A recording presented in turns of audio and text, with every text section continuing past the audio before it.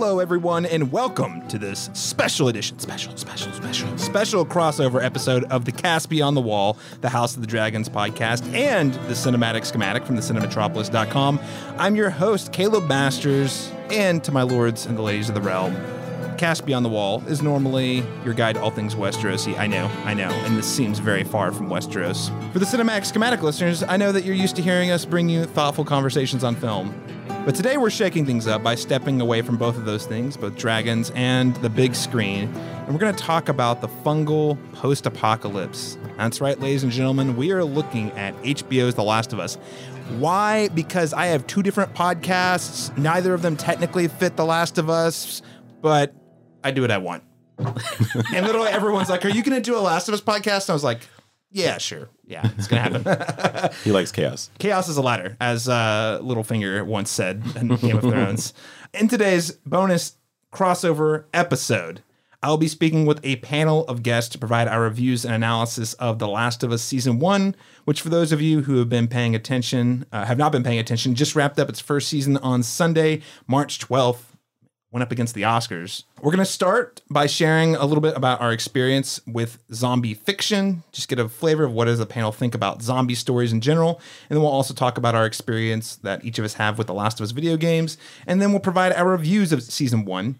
And finally, we'll be going deeper into some of the series' themes before closing out the conversation by speculating in a spoiler-free way about what we think might happen next. Again, just to underscore that disclaimer, we're going to be spoiling everything that happens in Season 1 of HBO's The Last of Us television show.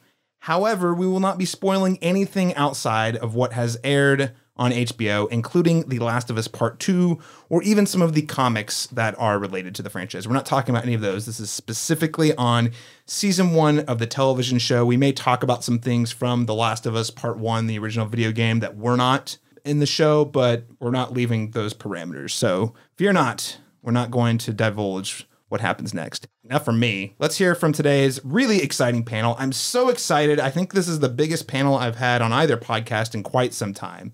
So I'm going to shake things up a little bit. Today, I'm going to allow each of our panelists to introduce themselves, starting with the man to my left, sir. So my name is Laron Chapman. I do podcasts, screenwriting, filmmaking, and occasional exotic dancing. Just kidding. And I've not played The Last of Us video games. All right. Thank you, LeBron. So excited to have you, sir. Thank you. Thanks for having me. All right. Next up. Hi, I am Jo Light. I'm a features editor with Static Media, which is an online media company. They own a lot of websites, including Slash Film. I'm also a writer. And I have played The Last of Us Parts 1 and 2 obsessively more than 3 times each. And yeah, I'm in love with this universe. Awesome. Next up, sir. Hi, my name's Harold Story. I run Tunes Tunes. That's a podcast and website dedicated to music, anime, animation, cartoons in general. And I have not played the video games. So I'm very excited to talk about the show, though. I really did love this series so far. Excellent. So keeping score of the listeners, that is 2 people who have played the games and 2 people have not. So we have to break the tie one way or another by introducing our last guest, sir.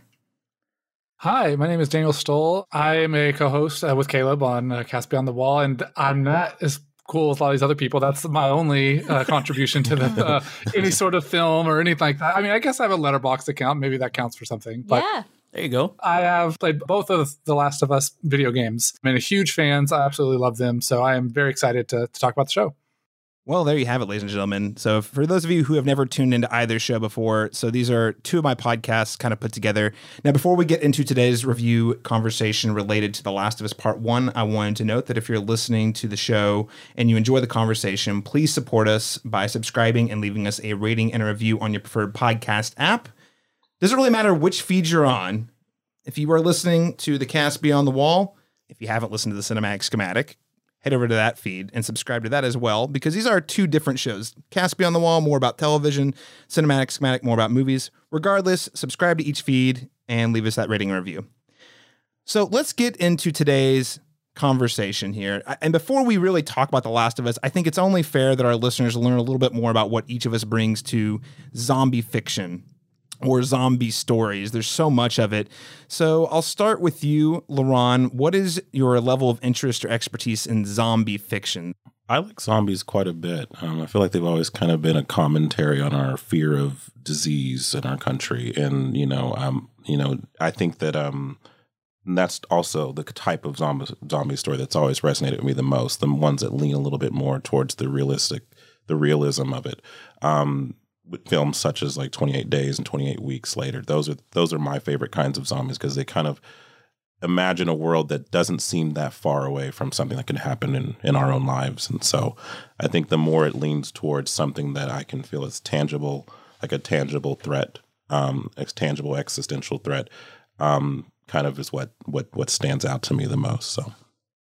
All right, so tangible threats. Mm-hmm. So I like a good zombie comedy too, but for totally different reasons though. So where do you stand in the fast zombies versus slow zombies debate of like 20 years ago? See, like fast zombies in real life for my comedy, like lighthearted, then it's funnier to see the slow ones like your Shaun of the Deads or something like that, where it's less about the zombies. There's a lot more going on. So, okay, all right, there you have it, ladies and gentlemen. Joe Light, give us your zombie takes, all of them. Oh boy, I love zombie movies. One of the first screenplays I ever wrote on my own was a zombie comedy, so I love them. I agree with Laron in that they can be used. Well, horror in general obviously can be used as like social commentary and looking at things that are going on in the world. So I love that zombies are an extension of that. So my recurring nightmares are usually like zombie related. Those are the only nightmares I have that usually scare me the most, where I'm like having to strategize and think of how I'm going to get out of some place. So they're very effective as actual horror too, I think. I tend to go for, I don't know. I love Shaun of the Dead. I love Return of the Living Dead. I think those are two of my favorite horror movies of all time. So I might go more toward comedy, but I don't know. I love all zombies. I think it's safe to say. All zombies. So zombies, fast, slow, any variety you can get. Yeah. I think they're all our children. they are. Any flavor. I mean, there's so many different ways to utilize zombies, to your point. Daniel Stoll, tell us, what are your thoughts on zombies?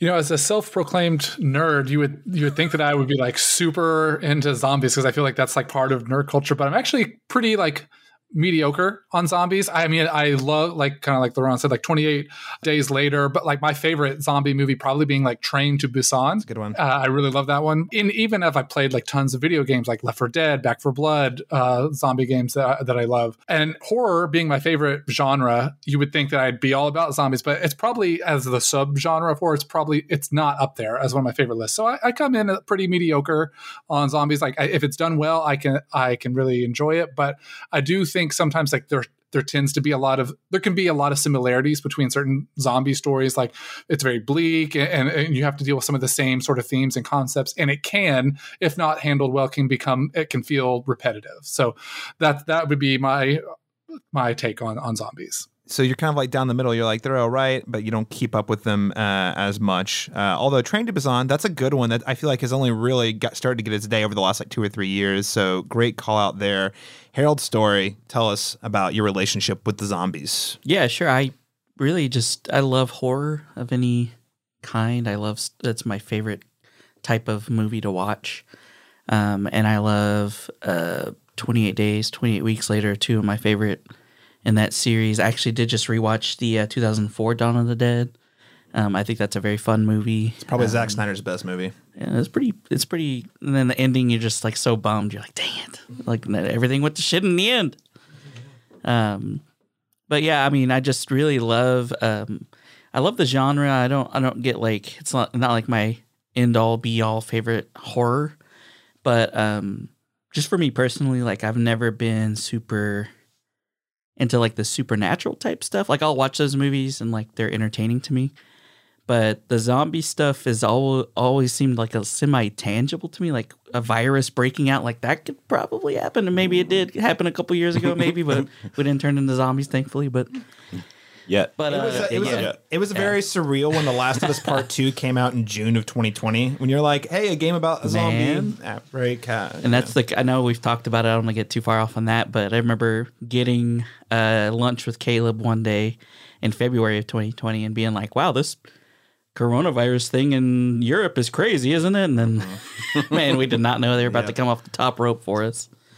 Yeah, But wild ride. But yeah, man, I think that's why I've always liked it. It's just it's always been, not insanely far fetched like a demon or something. To me, that just me personally, I'm like, But like a zombie thing, I'm like, that could maybe happen. I don't know. Especially this whole the show is my experience with Last of Us, and like the way that they approach it, I'm like, wow, like this is actually like, is this real? Like, could this actually happen? Like, so I like that approach, and it's very interesting to me. Well, and even though, the COVID-19 pandemic was not, it wasn't a air quotes zombie outbreak. There is a lot of similarities, though, especially early pandemic before we'd kind of figured out how to safely interact with each other. It's like, Right. It's like, you're a zombie. If I don't know you, you're not my I mean, I'm not trying to, it's not a laughing matter. I just, No, you're right. Or in our approach to it, like how we, the fearfulness we Stay had away from me. initially, like, hey, okay, you hear someone cough, and you're like, oh Yeah. no, like you're like a afraid of leper. contracting whatever, Yeah, for real, though. yeah. So I mean, our reaction to it is very similar. I mean, if we're not going into the more like, I mean, we weren't salivating and Right. Right. Everybody was washing their groceries in the sink. Yeah, I was Lysol in my cereal, like so.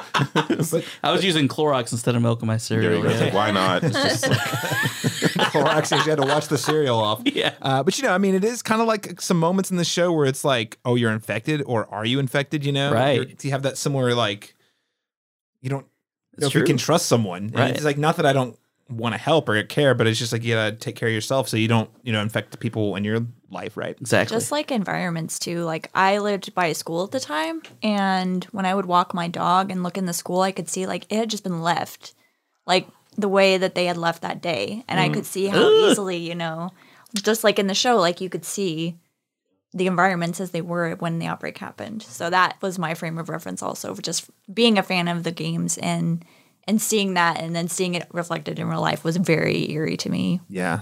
Definitely. So, Harold, I think you're spot on. Again, you're not salivating at the mouth, and we're not, turning into zombies per se, but there's a lot of similarities in what we experience in the real world that I still think we're unpacking collectively as a society. But okay. So, I mean, like when it comes to zombies, I loved zombies growing up. And then I gotta say I would call it the zombie boom of the late 2000s, early 2010s. So, that's when Walking Dead showed up. That's when we got like every video game has some sort of zombie horde mode. I mean, there was just Left 4 Dead was one of my favorite games. I mean, there was just zombies. You couldn't escape them, just like zombies. In pop culture, it was like everyone was trying to do a zombie thing, and it definitely burned me out and fatigued me for a while, to where I think I was just less interested for a while. But I really love how the zombie stories enables us to explore both the fragility of the systems that we have within our society, which is, I mean, again, speaking in 2023, hits a little differently, even because we've seen how those systems were actually put to the test, with COVID-19. But I also like how you can simultaneously look at the systems and sort of maybe from a more sociological perspective, the impact of zombies would have on the day-to-day, and how people would, sort of like build their own families or build their own villages. But I also really like how you're able to simultaneously explore the native, the human nature at the root of it. So what does fear do to people? How does the power dynamic, where does power come from when all the systems that have previously existed are shattered? What does that look like? So I think there's a ton of great stories that come from zombie fiction still today. And I'm happy to say, still love me some zombies after taking a very long break for probably about 6 or 7 years. Dawn of the Dead, both of them I think are excellent. They're two of my favorites. So that's the original George Romero film from the 80s. I think it was a really fascinating look at the kind of consumerism that we saw exploding in the 80s. That's honestly rampant. Can't even, it seems funny that we would talk about commercialism or consumerism as a problem today, because it's just like that's just a part of the world we live in. But in the 80s, that was definitely a big topic I think Romero was interested in. I think it's still fascinating. And then the remake is doing so in a sexier, more fast-paced kind of way. But I actually really like the group dynamic in Zack Snyder's Dawn of the Dead. It's got just the right amount of humor. It's got some like commentary. The zombies are terrifying in that movie. I think it's got a great cast too. Sarah Polley. Underrated. Sarah Polley. Sarah Polley's in there. Ving Rhames. Mackay Pfeiffer. Yep. Shout out to Mackay. Hey. I still think one of my favorite bits in all of zombie fiction is when they're sniping the celebrity lookalikes from the mall. Wasn't one of them Rosie O'Donnell? Yeah, Rosie O'Donnell and Jay Leno. Yeah. Yep. I And they're remember playing those. with there was the dude with the gun shop across the parking lot with the sign. Yeah. That's still one of my favorite moments in all zombie fiction. A couple others I want to shout out. Daniel Train to Busan, I think, is a really great recent reimagining. You kind of combined the things I like about movies like Snowpiercer with zombies. Sort of paralleling like the upper class versus the lower class and how they have to work together to overcome a zombie apocalypse. And then of course you have to even if you don't love it, you really have to give credit to George Romero's original Night of the Living Dead, which popularized zombies, and I think is the reason we can think about zombie fiction through a more critical lens, just the way it kind of portrays race in the zombie apocalypse. So anyway, lots of great zombie movies out there, but let's turn it to the games. So the Last of Us franchise. Joe, as a person who has played it, you've probably played the games more than anyone at this table. Because I don't know. I am obsessed. So I'm not trying to like win anything, but I'm very obsessed. You know what's impressive though? I can only manage to do part 2 1.5 times. So I'd love to get your take here. I mean, what do you think sets The Last of Us video games apart from some others, especially zombie video games that we've gotten in the past? Oh, I mean, I think the most obvious one is just the thoughtfulness to story. I'm actually watching someone play Resident Evil 4, the remake that just came out right now, and it's great. And it's really fun, and I like all the Resident Evil games, but they're very, very spare on like who the person is that you're actually playing as and what relationships are. It's very, very sparse. So a story like The Last of Us, which starts in that gorgeous cinematic and sets up relationships and stories before you do anything else. I think for me, it was the first experience with the game that actually felt like more like a film. At the time, that was like revolutionary. Not so much probably anymore, but I think that's what made it Game of the Year at the time. They pushed so much in terms of, not to jump too far ahead, but like conversations about morality and ethics and what that decision means in the context of these different relationships. So yeah, I think that the story is just so thoughtful and so well developed, and the characters are so rich and their relationships are so rich. It's just more involved, I think. Even though you're being guided down a certain path, like you feel more involved in the story from the very beginning, I would say. It's definitely like a really deeply intimate connection you have with the characters that we'll get into here in a little bit. Daniel, you've also played the games. What's your take on what sets the Last of Us video games apart? Yeah, I mean, I basically agree with all of that. I think it's very popular in video games right now, I feel like, to have open world sort of story where you get an impact on the story, and like your decisions in the game like change what happens. And I love games like that, don't get me wrong, but that is not The Last of Us. You are not playing a character that you get to kind of create. You're playing Joel, you get to experience what Joel experiences, and that's just a little bit different than what a lot of other video games will do. But I think that works in its favor, and I think that that it's such like you were saying, it's almost like you're watching a film, and there are parts of it that you get to interact with like on a personal level, but you're almost just watching a movie is how it feels like. And for me, it's like the relationships of the characters and how deep they are feels way more deep than like your average video game. Like Ellie is probably one of my favorite characters, like in all the video games.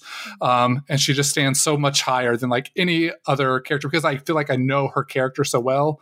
Whereas in other stories, like it is cool as the player when you get to like have an impact on the, on the character or whatever, but this is just not that story. But I think that's why it stands apart.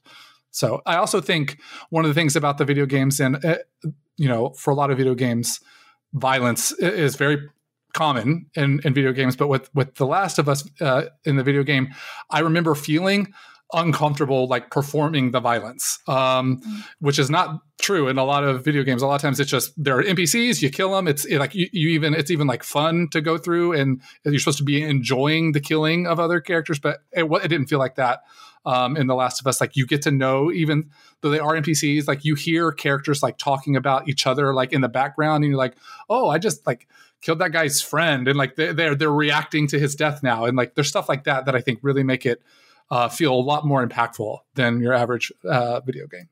Yeah, I think in contrast to what Joe was saying, and Resident Evil sort of was the biggest zombie franchise before we had The Last of Us, and I actually am also playing that Resident Evil 4 remake Nice. right It's now. beautiful. It's so beautiful and nostalgic. It was certainly not interested in like diving into the impacts of zombies on society as much as it was really going for the thrills and the intense fear.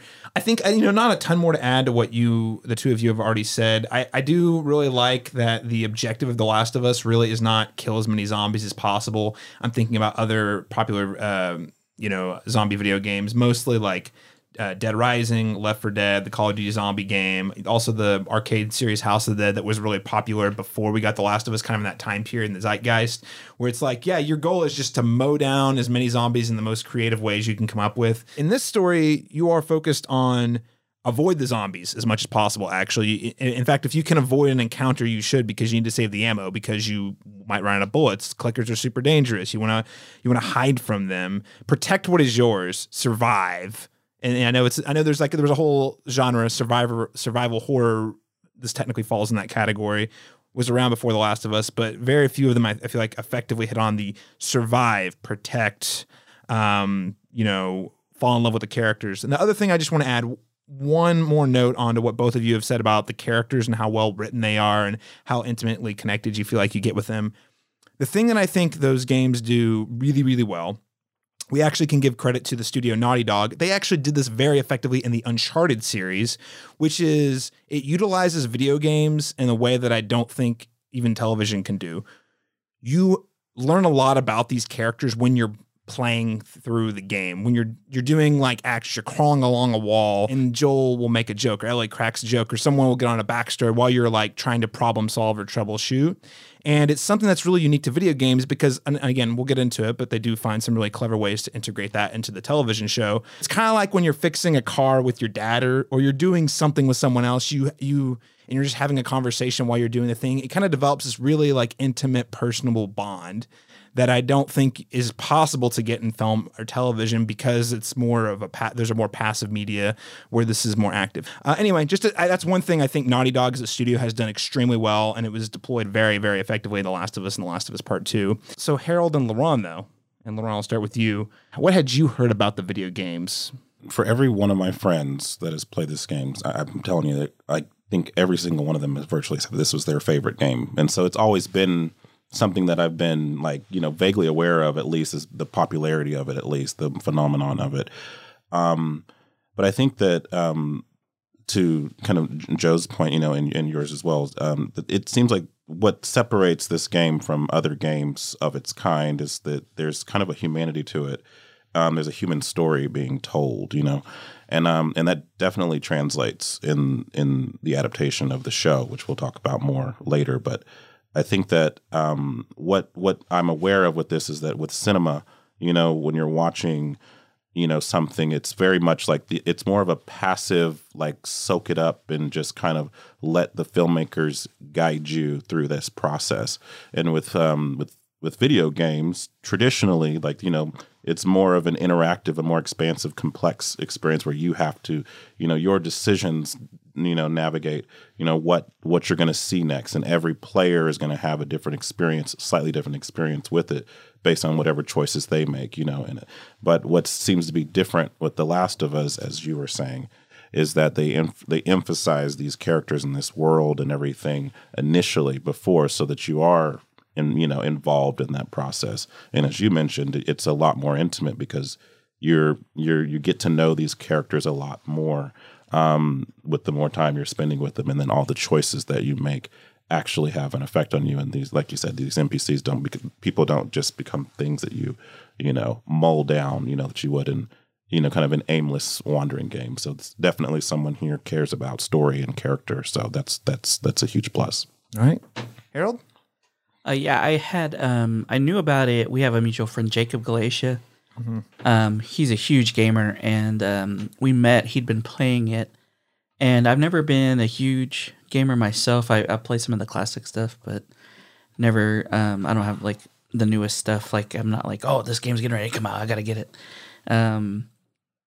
But he had mentioned that game, and he was like, I know you're not a big gamer, but like just like the story in this, like if you have like 10 minutes or whatever to watch this, they have like the cinematic on YouTube of the first like little bit of the first game, and I watched it and I was like, dang, it was like I really wanted to like just go buy a PlayStation, buy that game just to play it, like just from watching that, just because it was like it made me very emotional to see what happens with Joel and Sarah, like in the beginning, and you're like, wow, and it's just unlike, I think you guys have all kind of said it in a way, but I was like, wow, I've never seen like a video game kind of do something like that where it was like such a focus on the story. Yeah. And so that was my experience with it, is that just hearing about it, and everyone that I knew that, you kind of have your friends that you're like, they don't miss, like they know what I like and they suggest something and it's good. And Jacob's kind of like that for me. So I was like, okay, like I need to, if I ever get a game or whatever, if I ever get a PlayStation, I should check that game out. So when I heard that they were doing a show, I was like, okay, well, I'm going to watch this, obviously, just from that one little clip that I watched. And then in a lot of ways, I think it was, I don't know, I'm interested to talk about that when we start doing our proper discussion, just to see the difference between our perceptions of like the show and like what they did and didn't include. And I don't know anything. So like everything I'm getting is a new. Same. And so it's just, I don't have that, well, they didn't include this one specific part of this one specific mission, so this entire episode's garbage. Like, there's always people that are like that. One thing I did see, just as, to wrap up kind of that intro to this, was someone had put, like it's a pretty good adaptation, but in this part, Ellie didn't die 10 times like I did when I was playing, so it just wasn't really true to the game. So yeah, I thought that was pretty hilarious. Yeah, Joel didn't get mutilated by the zombie like 18 times in the first 10 minutes. So this game, that sniper was way worse in the show than it was in the game. Just one quick thing too is just I do like having friends that have played it, because then I could talk to. It's like the conversation is fun. Yeah, because I'm like, oh, this one, and then they can fill me in on something like maybe that wasn't included, or some cool Easter egg of like one thing that Jacob told me was like, the guy that played Joel was in the game, was in the show, and like in the scene you could see him. I'm like, that's crazy. Like that's so cool. It was a really intentional and thoughtful choice by Craig Mazin to push to have and Neil Druckmann to include all of the main actors and performers from the first game in this series. It's pretty neat, especially the Ashley Johnson one was a big one. Well, just on that note of, video game adaptations, it sounds like we all kind of brought varying levels of experience to this. And, I think, Joe, you and Daniel have hit on this. Like, there's not exactly been a plethora of great video game adaptations. Hollywood has been pushing, especially in the last 5 to 10 years, really hard to try to figure it out. I feel like we're getting pretty close. We'll dive into that more in a bit. But I'm just curious, like, why is it that we think that video game adaptations have generally struggled to make the successful transition to film and television? I'll start with you, Laurent. I think because they're two very different mediums, like I think, again, film, again, being a much more passive, just soak it up and watch it. And then this being like, you have to make the choices and decisions, and the POV that you have is going to be different, than the one that's being given to you, when you watch a film. But I think the biggest thing for me with everything that I've seen, because it's probably nuance is a good thing. Like that's something that lends itself to the more, the more cinematic. Whereas a game can be flamboyant, can be, flashy, and maybe not as cohesive if it doesn't have to be. Whereas a film, it's when you're just sitting there watching it, you can pick things apart a lot easier than when you're playing around with it. because you can kind of figure things out with a game. You know what I mean? You just go here until it advances to the next phase. You know, whereas with a show, you're just like, this isn't clicking for me. This isn't working for me. So I think, I would say nuanced characterization. You know, like if you're not really invested in the character that you're playing, you know, or the characters you're seeing, you know, then that there can be a disconnect there. So I think probably translating these two different mediums is hard because everyone kind of has a different relationship with that game, you know what I mean, than maybe like a source material with a book, you know what I mean? Like some things are a little bit more cut and dry there, where with the game it's a little bit, again, more interactive and people come at it from different avenues. So yeah, I mean, especially with like the open world type of video games where you can literally choose your own adventure type of things. Like we talked about The Quarry not too long ago. Like that's an example where it's like, you could have 14 different endings depending on which decision you make, you know, so and in some ways, that's kind of like what that translation is probably the conflict of that. I could see that being an issue and adapting this body of work to make it a more leisure, you know, experience to just kind of watch and enjoy. But Joe, you play a lot of games, and you also, well, you play enough. Some games, but you've played a lot of games, and you're doing a lot of writing about film and television like all the time. Like from your perspective, what do you think's been the real core challenge there? Is it sort of the interactivity? Or has it been that video game writing is just generally not very good? Has it just been Hollywood not understanding? Like, what is it? What are your take? Yeah, I mean, I think it's a lot of what Laurent was saying.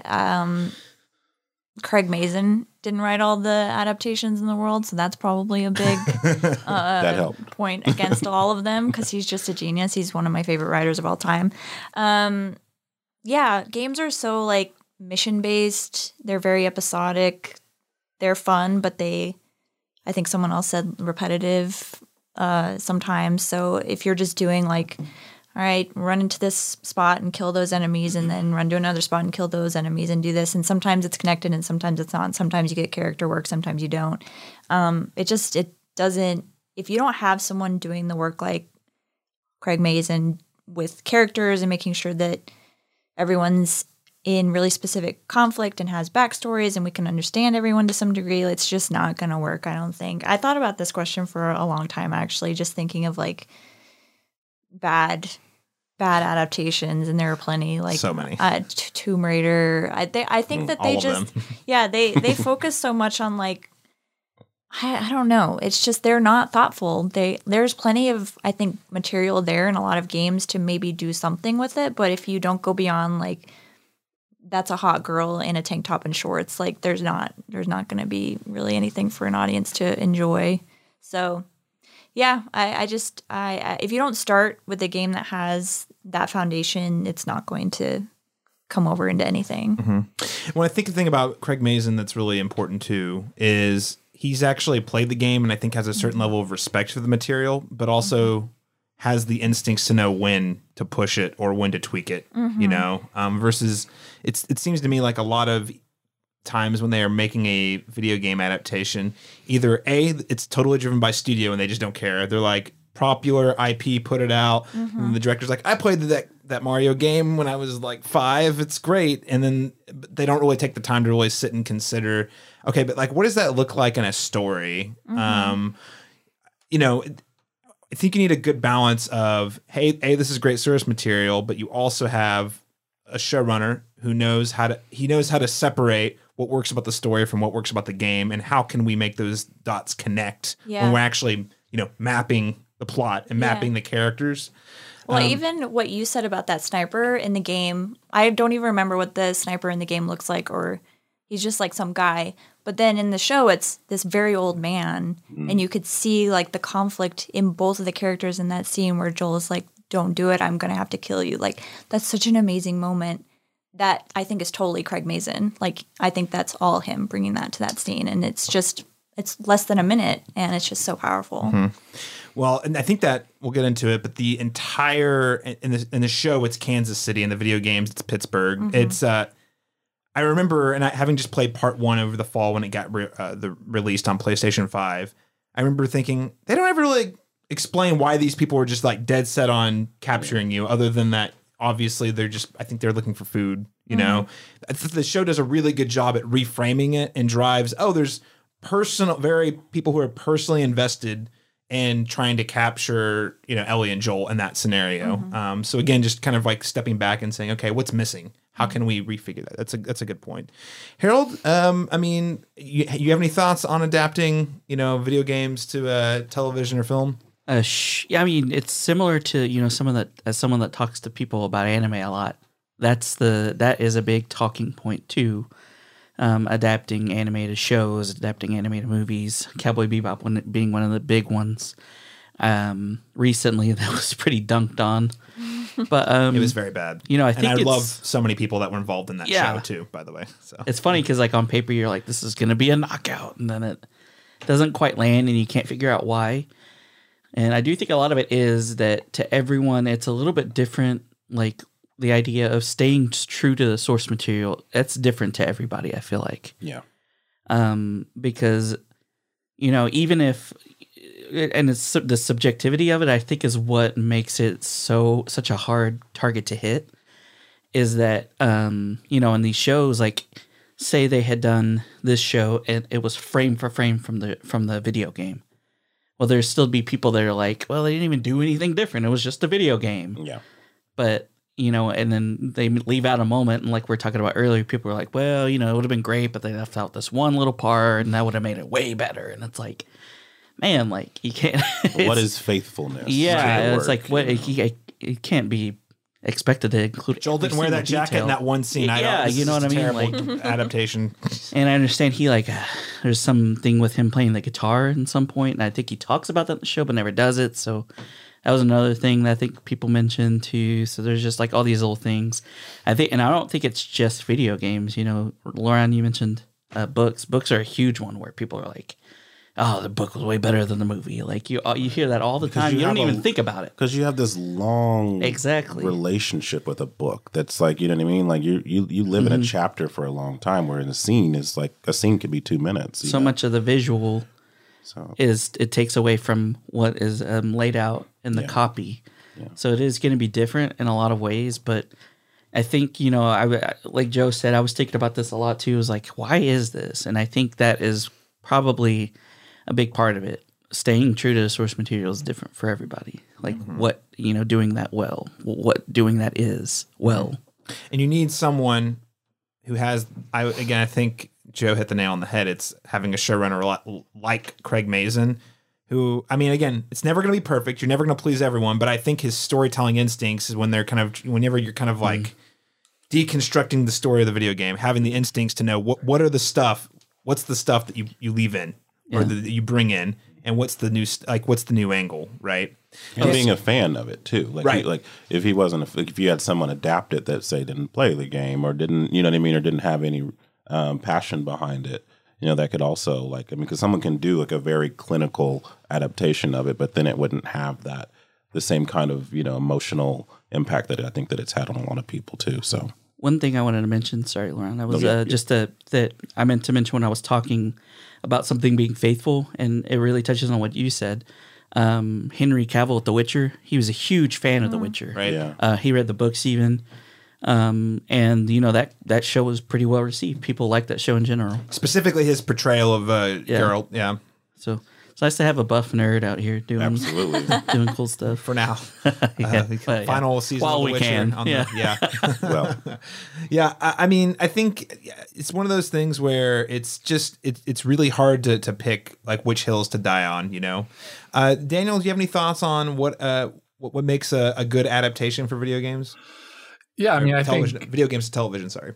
No, I think everybody has really done a good job of covering it. I think video games and even like we were talking about with books, like it's such a personal experience that you have with it. Like even when you're playing, right? Like I don't say like if I'm like I have a friend that I'm talking about, like yeah, and then Joel went and did this. I say like no, I went and did that. Like there's like just this personal connection you have that if the person adapting it, like you guys are saying, doesn't understand that, like it doesn't land in the same way, and it's hard to adapt that, and especially if the game itself is not like pretty heavily narrative based already to begin with. I think, like you were saying, Caleb, I think you have to have the right person who is really passionate and really understands the characters or the story of what you're adapting to be able to do it justice. And that just doesn't, especially when it comes to games, like games can get a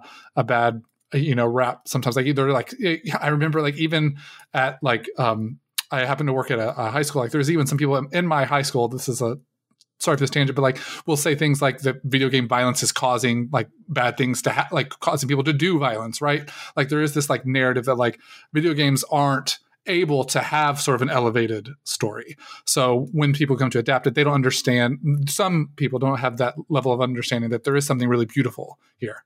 When I would say Hollywood just in general this is a separate podcast. I want to keep us moving, but I will say there is a really weird relationship between Hollywood and the video game industry in that Hollywood until semi-recently has the general consensus that when you hear filmmakers talking about video game adaptations, I would say up until like maybe 5 years ago, has generally been like, yeah, the video game story is, pretty simple, pretty basic, or not great, and we're trying to make it better. Video games have historically, and you can see this at things like even like the Video Game Awards, which I'm a big fan of, there's this constant sense of video games feeling like they need to prove that they're ready for the grown-ups table, even though I think they long ago proved that they're more than worthy to be at the air quotes grown-ups table for storytelling. So there's this really weird thing where Hollywood has historically, from my perspective, looked down upon video games as viable stories, and video games being like, no.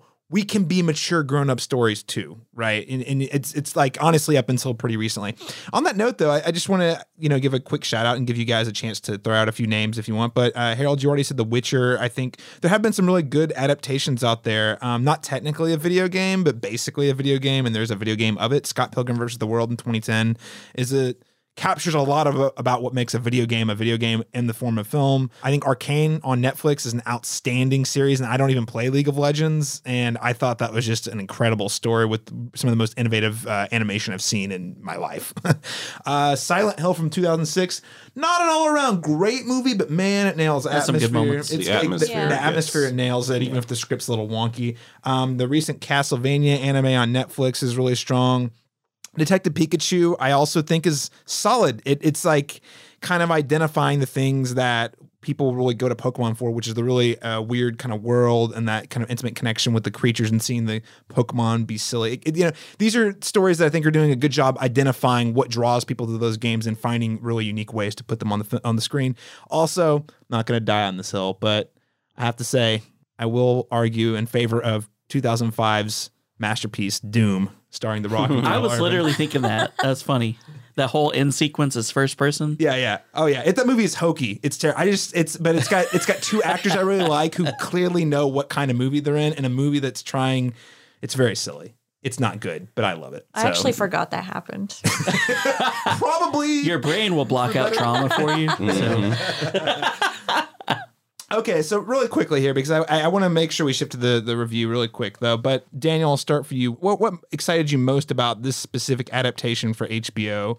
I think for me, I sort of said this, I think, but it's probably one of my favorite stories in video games that I've ever played. It's just such an experience playing it, and I will just love it forever. So I was excited to see that something that I love so much be brought to maybe some people will get to experience this that wouldn't have ever experienced it because they don't play video games or for whatever reason. So the fact that other people get to experience what I believe is like one of the most beautiful stories I've ever participated in, I was excited that other people are going to get to see this who wouldn't normally get to see it. So that's what I was excited for. I honestly was, at first I was a little concerned because, like I said, like Ellie is like one of my favorite characters.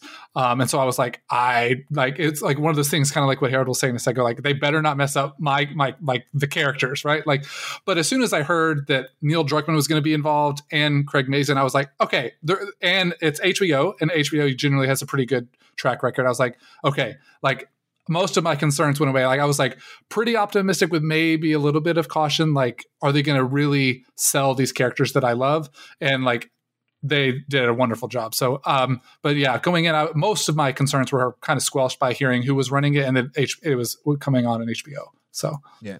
Again, for listeners who are not familiar with Craig Mazin, we've been singing his praises. He's done a lot of things. I think the thing that really pivoted him into the spotlight as a critical success was the HBO miniseries Chernobyl that came out in 2019. It's so good. It's so good. It's incredible. Stressful. It's funny for it to be a historical thing, and you know what's going to happen, and you still have this sense of dread the entire time. That's why it's so good. So yes. good. And the way it felt so, yes, this is a historical drama about bad things that happen, but when it came out, you're like, this is so relevant to the time 2019. Like, this is such a story that we need to hear right now. You know, good stuff. Joe, how about you? What would you say, what were you most excited to see, and what was your biggest concern? I don't think I had any concerns similar to what you were saying. Just as soon as I heard that both Craig Mazin and Neil Druckmann were involved, I knew that it was going to be good, basically. Most excited about? I don't know. It's just, it's been my favorite game since it came out. So I think I'm just going to echo a lot of what you said, which is just seeing it again, seeing it realized in even a more cinematic way, seeing it with these actors, having more people come on and be excited about it. TikTok has been great as the show is coming off. So many edits, so many Pedro Pascal new fans. As we all know, he's everywhere. Yeah, it's just been really fun. So I've just really enjoyed that. I know we can't talk about it, but I'll just say, like, I think I'm a little, not like worried, but I'm very curious to see how they're going to do Game 2. I think it's going to be more challenging. It's not so much 1-to-1. So I don't necessarily have so much concerns as just like Curiosity. What's gonna happen? Yep. Yeah, I think that's kind of where I'm at with part 2 adaptation as well. I'm like, I'm not worried because you guys have proven that you know what you're doing, and yeah, you've got all the right. As you have said, I was excited because you're like, I don't think this needs to be adapted to TV. But wait, Craig Mazin's on board, and okay, yeah, like you guys, not to repeat what you said, but that was when I was like, all right, I trust them. I will say I had 2 different concerns. Number one was potentially they would over gamify it in some ways, like try to make it too hokey. Like, I wasn't overly worried about that, but that's always just anytime we get a video game adaptation, I'm always like worried that they're going to try to do like gimmicks like that. Like, I mean, kind of similar to the first person perspective thing where you're like, and they have little nods to it, but they're in on the Nothing joke. over. Yeah. So yeah, I also was a little worried they might try to soften the blow of the twists or the violence, specifically what we saw in the last episode, because I'm sitting here and I was like, especially the more audiences were like, this show is so good. I was like, oh man, I cannot wait to see what you think of the last episode. Because you're either going to hate it or, yeah. So I was a little, I would say that was a kind of like, again, minor, given that we had, especially Druckmann, just as much as Mazin. I was like, this is his baby. He's not going to let them tamper with it, air quotes, too much. And I guess this is more of an aside, less of a concern. To see Pedro Pascal in the role of Joel, such a great casting choice, but also it's just really hard whenever you have the version from the games that I think was so freaking good. Mm-hmm. It's not like it was an okay performance that you have Pedro Pascal and like one up. It's like, no. I really, truly think that Troy Baker is the character in the game. Like it was such a definitive thing. He helped build the character. I was worried. I was like, I don't want Pedro Pascal to replace that in my mind. And also, I don't know how he could, because there's just nothing he could bring to it that would be better. It's just different, which is what we got. All right, with that said, ladies and gentlemen, we've talked a lot about what we bring to the table. Let's get into our review of The Last of Us Season 1. If you don't think there's hope for the world, why bother going on? You haven't seen the world, so you don't know. You keep going for family. I'm not family. No. You're cargo.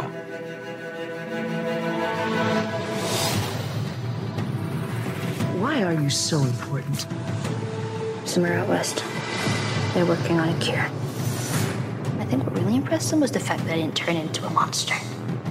If she so much as twitches, don't. Yeah, okay. I'm taking you with me.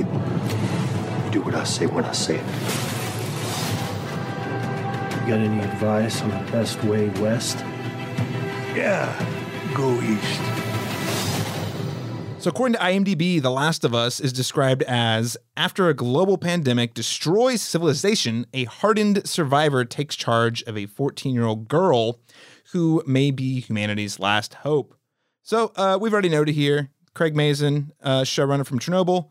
Neil Druckmann actually was a co-creator of the original game.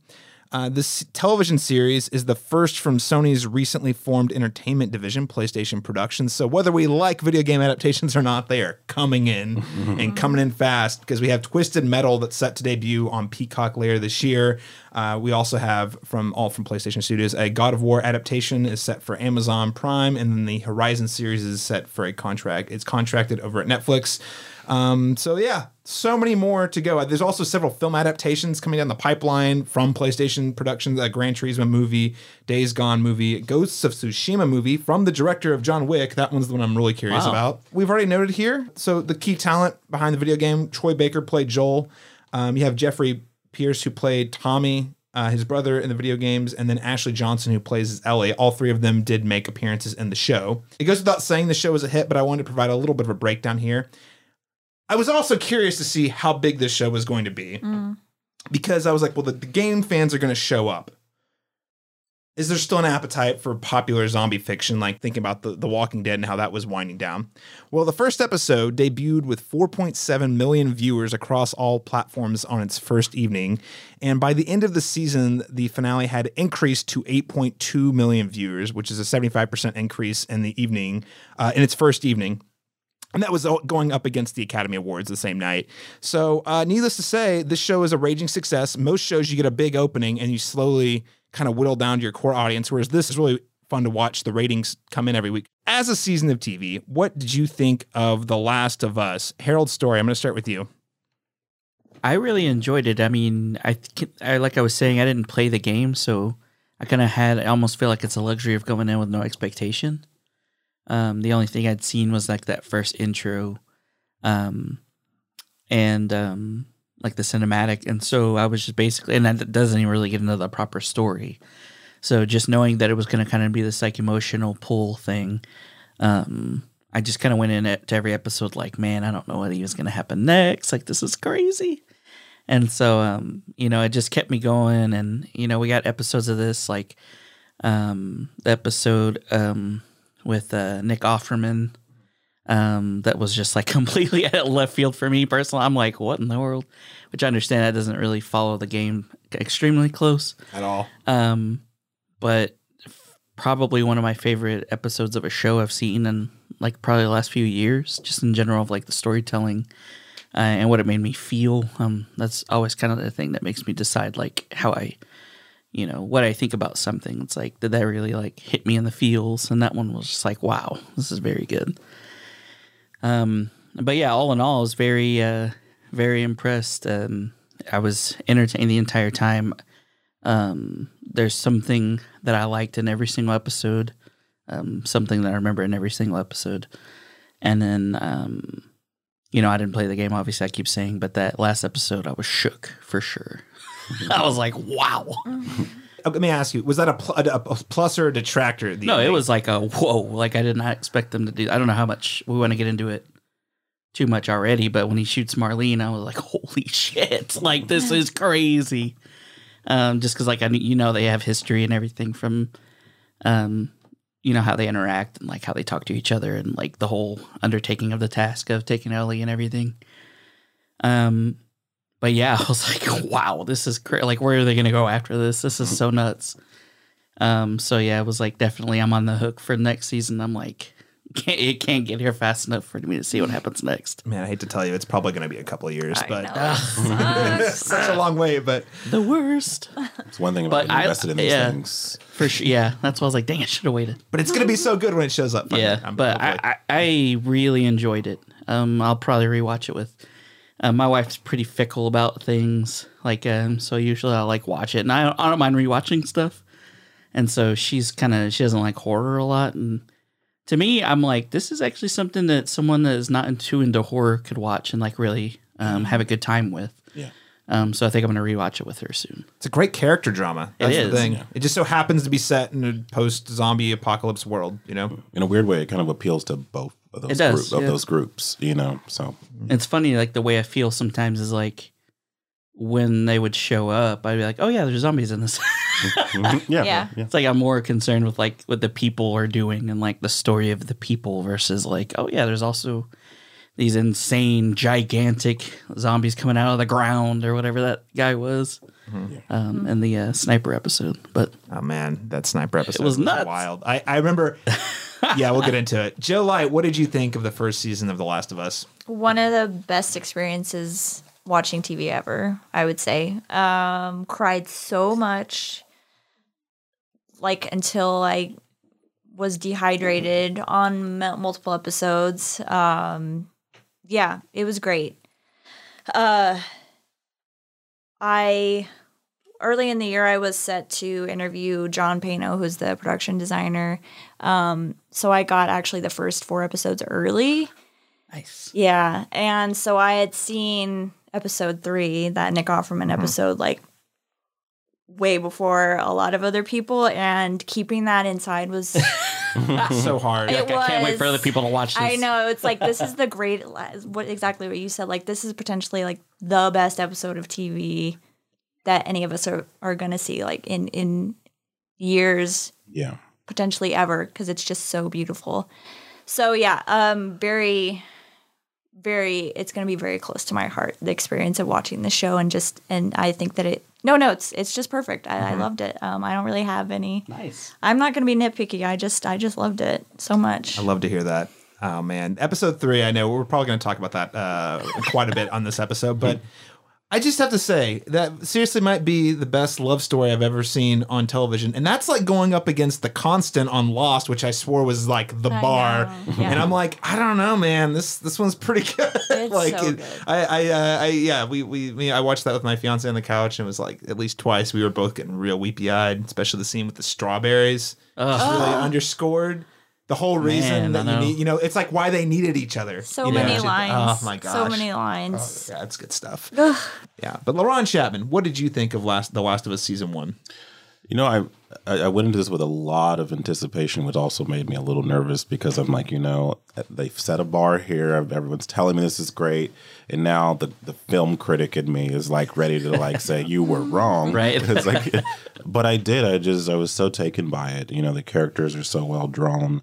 The stakes are very well laid out.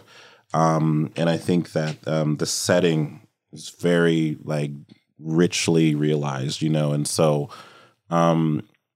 it's great to hear that some of the things that weren't in the game and the things that were modified or changed, obviously things that me and you and I wouldn't have known, still impacted each side the same way, you know, because I will say equally as we talk about our favorite episodes later, that yeah, the 3 came out of nowhere, and it just kind of hits you right in the heart, and it just, you know, things like that kind of just surprise you, like you're not expecting from a show like this to have this groundswell of emotion, you know, come out of it, you know, especially when you're talking again about a zombie fiction game, video game. You know, you put that string of adjectives together in a sentence, and you're like, I'm not gonna cry at this show, and I did several times, you know. So, no, I do. I think it was a really, really strong season, and I'm very excited to see what comes next. All right. Daniel Stoll, what was your take here? I mean, yeah, I loved it. I think, you know, I'm trying to not think about it as an adaptation, but just as TV on its own merits. But I think what it did so well is it created like such deep and rich characters in such a short amount of time. Like we keep talking about like the Frank and Bill episode, and it's like, oh, they were only in one episode. Like, you know what I mean? But it had left such a lasting impact. I think about like Henry and Sam from the 5th episode. Like, really, they're only in one episode, but it's like such a deep like impact that episode left on me. And I think that like the way that the show did that was just so masterful, and getting us to care so much about these characters with you know, in an very efficient way. And so, yeah, I mean, I absolutely loved it. I think that for me, I was also glad to see that like kind of what I talked about, what I enjoyed about the game so much was there, that this idea that like all the violence in it felt really uncomfortable. Like even your protagonist performing violence, it's like, ugh, like this, like you feel how devastating the fact that this violence is occurring is to the characters. And so I think you just like, yeah, I think those are what it did so well. So, I mean, kind of like what Joe said, like, I'm not going to nitpick this. Like it was so incredible and a great experience. I think that, you know, when comparing it to like other prestige, it's like probably going to, you know, I don't want to like jump ahead and have like this emotional reaction so early, but it's probably going to be one of my favorite shows of all time. Like that's how it feels. Yeah, I mean, I think I think the show's outstanding. I think it's a triumph of video game adaptation. I think it's a triumph of zombie fiction, frankly. Like I seriously thought I thought The Walking Dead had killed any interest I would have in zombie TV. No offense if people out there like that show. I'm not trying to knock it. I just got tired, I think was my thing. And I mean, gosh, I think I went like 15 seasons. Again, not knocking anyone out there who loves The Walking Dead. There's a lot of things to like about it. Joe's looking at me like I agree. I haven't. I've tried to start it so many times, and I can't. Yeah. I can't get into it. There was like 3 seasons where I just convinced myself. I'm like, it'll get better, because I had a thing where I would go over and watch. That was a show that I had a friend, like a group, we'd watch it every Sunday night, and I started doing that in college and stuck around for years. And then, but the last like 3 years, I was like, I just found myself just wanting to talk to them or watch something else the entire time. I was like, haven't we seen this plot play out like 4 other times? Anyway, it's kind of like the Grey's Anatomy of the genre. It just went on for too long, and at some point, it's like you can't distinguish when did my interest leave? You know what I mean? Like, and it's gone on for so long. At this point, it's like it's not saying anything new. I'm not trying to knock that. All I'm saying is I really thought I was done with zombie TV after that, after like sticking that out for so long. And I really think The Last of Us is exceptional because it does pay such close attention to the characters, as everyone around the table has already said. And again, very clear goals, very clear beginning, middle, and end, very clear themes it wants to bring to the surface, and does so in really, really, really smart and emotional ways. And, you know, I just think that it is up there with the Game of Thrones and the Successions, to some of my favorite shows, but it's kind of on its own little lane. You know, it's doing its own thing in a way that I've never seen done in zombie fiction today, on the level and of the caliber you'd see from other prestige HBO dramas. So it's top notch. I think there was a couple episodes I liked more. There were certainly episodes I liked more than others, but I'm not going to sit here and say there was no bad episodes. There was no even mediocre episodes. There's just certain episodes I liked a lot more than others. But, you know, at the end of the day, I think the missteps this series has are very, very minor versus the things it did right. So I think this is an overwhelming success creatively. Now, when we compare this to other post-apocalyptic zombie stories, I've already laid out my hand here, The Fatigue. But I think another thing that's important to remember about the game is the game comes out in 2013. Zombie fiction up until that point has been, yes, The Walking Dead's a big one, but video games, Resident Evil, you have Dawn of the Dead, the 28 Days, all those movies that we all said we liked earlier, those were all out and around. What does The Last of Us do successfully to set itself apart from those stories? Does it do anything super new or interesting? I mean, I know for me, I just kind of laid out there my favorite parts. I also was thinking, I was like, there hasn't really been a good zombie road show really that I could think of that come to mind where you're like going on a destination, right? LaRon, what do you think? What do you think sets this apart from other zombie stories? It just kind of strips away the flashiness and the artifice that might exist, you know, with that medium in general. And I'm speaking of video games. And I feel like what it does is it takes an emphasis on these characters and makes it, again, it seems like this is actually like the perfect video game to adapt. It's all for this type of medium. And maybe the problem is so many, like you said, so many prior to this didn't lend themselves to cinematic. You know, they had to fill in too many holes. There's too much of a scattered around plot to kind of stitch together to make cohesive and impactful and well drawn. And I think with this, because these characters are so dynamic, they are so dimensional in this world, in this universe, and the conflicts that are in the story are universal and can, doesn't necessarily have to be zombies, but it just happens to be in this case.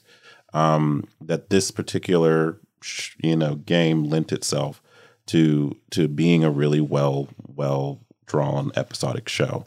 And I think that that we're just lucky in that way, because this is something that I think that I'm a passive gamer. I don't do a whole lot with it, and I didn't need to enjoy this show, because I think that foundation was set up very clearly in the game and in the show. So, do you think how do you so as a video game, there's a lot of differences you just laid out, but what about when you're comparing it to, say, Dawn of the Dead or 28 Days Later? Or what do you think it does differently to kind of separate it from that ground that we've already covered? I think it's emphasis on humanity. It's emphasis on those universal truths that we all share. Because it doesn't have to be, the zombies are there, but the story isn't really about them. They're a conflict in the peripherals, but they're not the conflict of the story. There are internal conflicts that these characters are going through. Joel's dealing with grief. He's dealing with loss, so there's those things that we can relate to as human beings, that it's kind of infused in this, and it's in the forefront of the storytelling, that I think keeps it grounded. Even when we get into the more supernatural elements of the story, we're able to receive those things a little bit better, and we don't have to suspend belief so much because we're invested emotionally in the story and the characters. So, Harold, what do you think? I mean, when you compare this up against other zombie fiction you've seen, it could even be. There's a lot of zombie anime out there too. Yeah. So. Well, candidly, I think it's just someone else asked me this, and it was like, the only thing I could think is I really just did not give a shit about those people and that other stuff. These characters are wow. For me, whenever I, watch something like this, and whenever something hits me, it's at an emotional level, and I can't help but see myself in characters, or see things that I like about myself or that I don't like about myself, or situations where I've been in a similar place where I've had to make a decision that was difficult. And you're like, wow, this is really there. This is how human beings act. Yeah. And, I've said on before, we did I think the last time I was on was the Everything Everywhere All at Once. Mm-hmm. I've said before, I'm a huge A24 guy, and, I think it is, I don't want to speak out of my ass now that I said that, but, It Comes at Night. Mm-hmm. Yeah, that reminds me so much of this, because it's there's this thing that happened, this tragedy, this pandemic, and this sickness that's going around, and everybody's like, oh my god, this is so scary. The real conflict in that movie was between other people between themselves.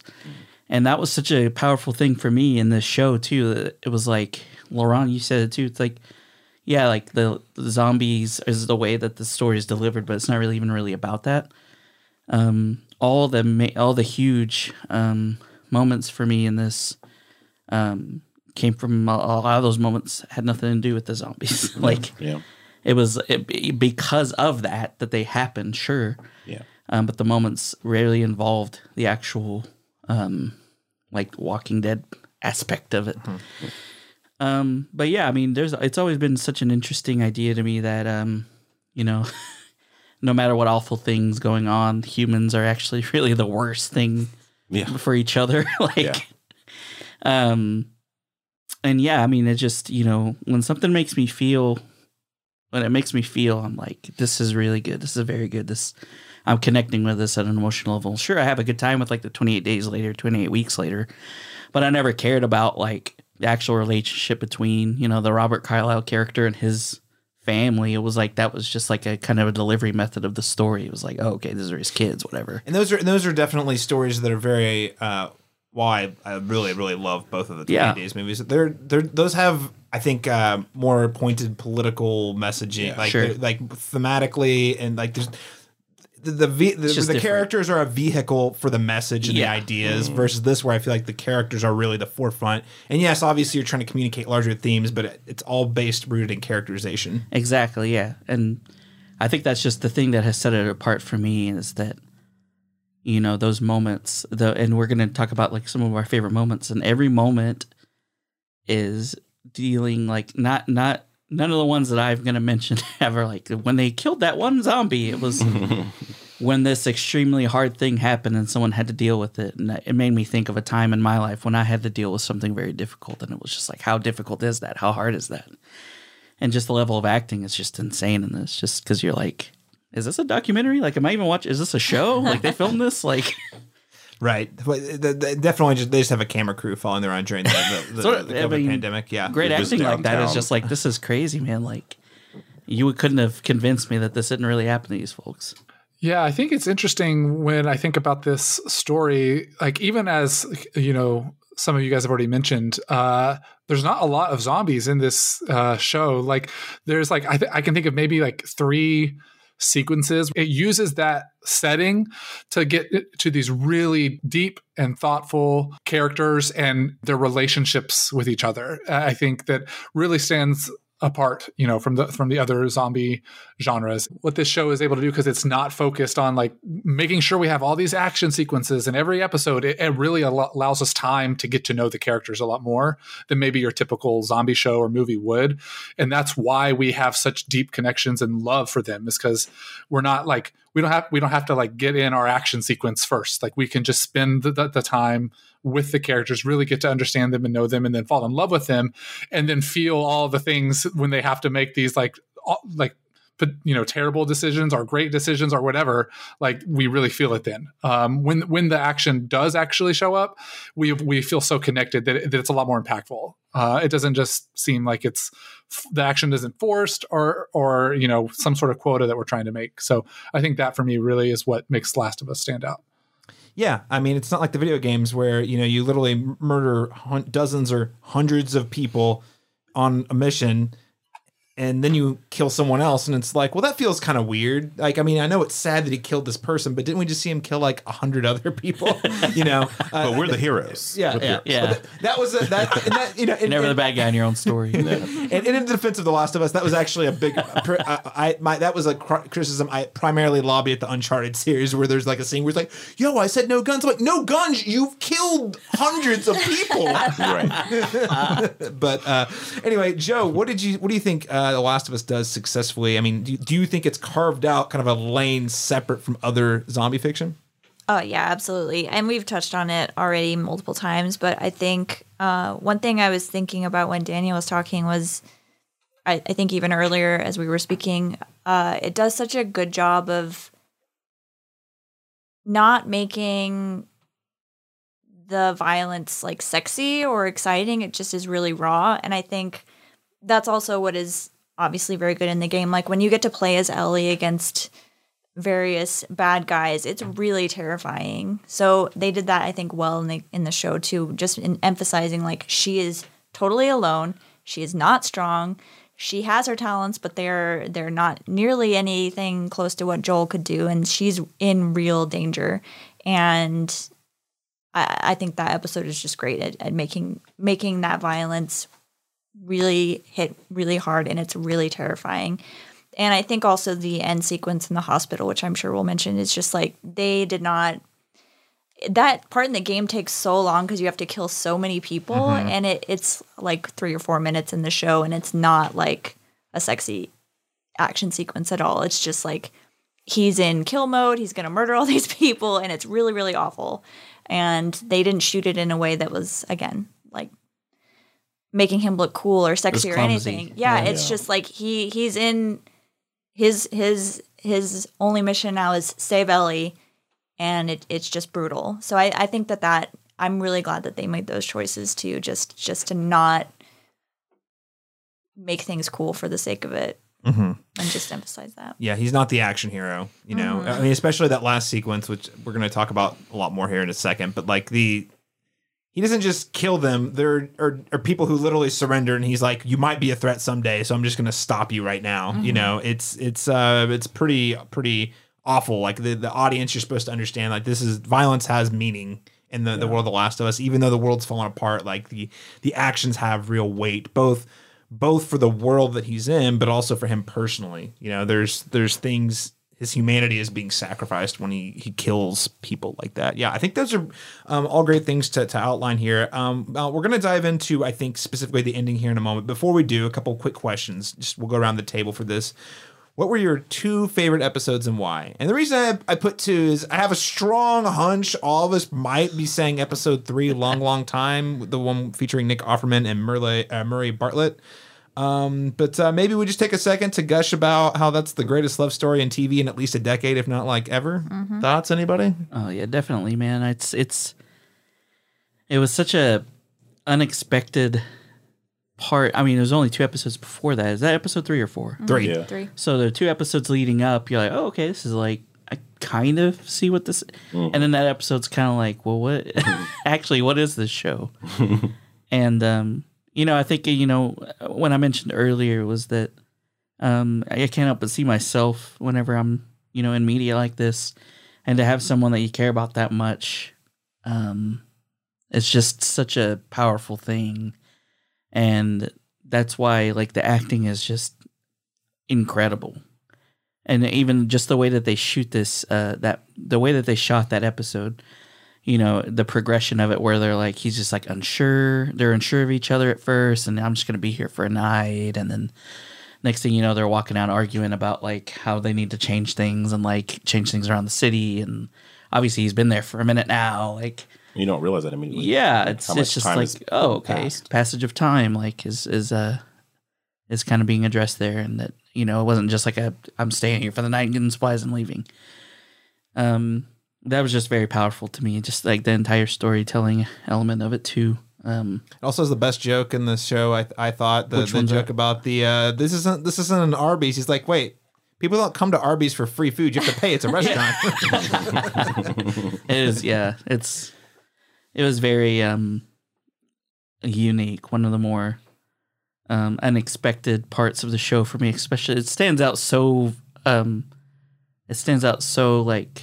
It has such a contrast to the other episodes of the show to me. I think it's why you have. I mean, you're probably right. Everybody's like, that's probably one of my favorite episodes of the season. It's funny because it's like there was a couple of different reactions I saw online, and one of them was, "Oh, this show is just so heartbreaking." I was like, "Guys, that was the happy episode." Yeah. Any other thoughts? Lauren, what did you think of episode 3? I think what I like about it is just that it was a really bold, creative choice to make, because as I understand, it's not part of the game. I mean, at least explicitly the way that it is here, because it ran the risk of alienating fans. It ran the risk of alienating the new audience, you know, I think it's a risk that paid off, because I think universally everyone seems to have enjoyed it. But what I think it is, it was necessary too. Because I think what it does in this long form, more nuanced approach to the story is it really emphasizes those themes, you know, that they're, you know, in one case, like, yeah, we're surviving, or we're fighting for survival, or, you know, we're fighting to live. But if we don't have anything to live for, what is the point of doing all of this? And this is a beautiful episode that just really encapsulates that theme very well, where these two people have found a reason to live for each other, you know, and so, and that you can let the feeling that gives you, you know, go through the rest of the show, you know, with every character and every decision that's made and why they do the things that they do. So. Joe, anything to add? You were my purpose. One of the best lines ever. They tear up just hearing it just now. So the acting. Mwah. I don't know So how good. you didn't get to talk to people for so long after watching it. That's crazy. It was hard. Yeah, it was hard. You were like, y'all just wait. Yeah. I would be like, just warning, sort of get your tissues out. That's all I would say. I remember hearing the early buzz about it, and I was like, really? I mean, I was excited because it was Nick Offerman, and the character's very prominent for a section of the games. Also, the story in the games, this is what we will kind of spoil the games a little bit. The story in the games is actually an extremely sad story. Yeah, it's awful. Where Frank resents Bill for keeping him trapped in the town, and you actually discover so basically Bill is like he's a guy who's kind of like gone off the deep end. He's talking to himself, hearing voices in his head, sort of thing. Really fascinating character on his own still. And you discover, so you hear about the partner, but you never see him until when you're on a mission. If you adventure and explore, you can find his body where he's hung himself. And then if you look in the desk near the body, you find a note where he basically talks about how he hated Bill for trapping him in the town, and how I'm dead, but at least I'm not stuck with you in this town. It's like the opposite. Yeah, it's a dark, sad ending. So I was thinking, I was like, oh, yep, the show is just going to be super sad. And so when it shows up and it's like, oh my God, this is the most beautiful love story. You are my purpose. The whole sequence with the strawberries where you see so clearly how, Frank needs the survivalist to, survive, but Bill is literally would just be a crazy conspiracy theorist just living in paranoia for his whole life. Needs somebody to remind him to be a human being. Right. That life is worth living, There's things in life that are worth it, Yeah. Painting the houses so it feels like a town. Making friends. Yes. Because that gets So good. lost, when you're dwelling on the dread of the situation and you're going through this. You're like, I want to live, but you're like, but everything's misery around you. You know what I mean? So it takes a moment of calm for you to realize that, what we live for is that connection with other human beings, and so I think it was a beautiful way to, something to include into the story to add depth, so. Mm-hmm. Wow, so touching. Daniel, any thoughts? Anything you want to add about episode 3? Long time? I mean, it was also going to be on my favorites list. It's probably one of the best episodes of TV ever for me. It's just beautiful. I mean, and I'm a person who gets emotional at everything, but I was just weeping when I was watching that. And the exact opposite of me is my wife. She never cries at anything while we're watching, and she was weeping. I was like, okay, this is what gets her, validation. So we had that together, which was really nice too. So, but yeah, it definitely one of the few times where I feel like I've seen a single episode. I'm like, please give this one actor an Emmy for this one episode. Please just do it. They both get Emmys. How do I know they're probably competing against each other, but can you give both Nick Offerman and Murray Bartlett Emmys? They share. Yeah. I mean, and this is where I think that the adaptation piece becomes so powerful, other than just a scene of television, taking, like you said, we don't get to know a ton about Frank, but it's a very different story in the way that they take that and make it this beautiful story about love and it was just like you all said, it's incredible. So and also in the grander scheme of things, I think that was where I really felt this theme of love as more of a consistent theme throughout the series. I feel like they really set it in place there, because you see what people who are in love are willing to do for one another when they care that deeply, especially when you're in a world that is just falling apart. How valuable that and rare that kind of connection is really sets the tone for what we see with Joel and Ellie in terms of, at that point in the story, they aren't very close, but as they go and grow together throughout the story, you're like, oh man, this is a world that when you find that person, you do whatever it takes to make foreshadowing their relationship almost. Mm-hmm. Other than that, quickly go around the table. Laron, what was another episode that you wanted to call out? I really liked episode 5. I think this is the episode where the groundswell of zombies. That was great. I just think that entire episode is just so, as far as tensions, just masterful. Mm-hmm. And it just kind of crescendos there at the end, and you're just like, holy shit. We've come all the way to this point where, the zombies, again, were such an afterthought from the tension that we were feeling with just the interaction with the two the characters in this, and the opposing sides. And then the zombies add an extra level of, oh shit, well, I don't know what to do now. So I was like, oh yeah, they're here too. So yeah, deal with that while you deal with this, so. I just thought it was a great episode in terms of tension. I really like the addition of the Kathleen character. Mm-hmm. Do I understand she was also not in the game? Right. Now that was what's interesting. So that character was really interesting because, again, in the games it's set in Pittsburgh, not Kansas City, but it's very unclear why these dudes are, because it's mostly men in the games as well, are trying so hard to kill you, and they give it a face. You get the face of the Kathleen character, but you also get the motivation, which is, she killed. So this whole thing, we just took Fedra out. We took out the oppressive regime, but one of the losses was her brother that Henry sold out for drugs. Again, kind of foreshadowing the kind of conundrum we'll find Joel and Ellie in later, and what that costs people down the road. It just, that whole scenario plays out way more fulfilling than the games, and I thought the games were fine, but this added a lot more context. Because she's a really complex villain, and I think Melanie Lazinski is just like. Yeah. Amazing. It's crazy seeing her play a villain. She's such a sweetheart, and she's so funny and warm. So seeing her do this was actually really compelling to watch too. She's like, what would my brother do? The one we all loved. He would tell me to have grace, but then I'm like, but why? But she just there's no vengeance there. Also, how dare they make us love Henry and Sam?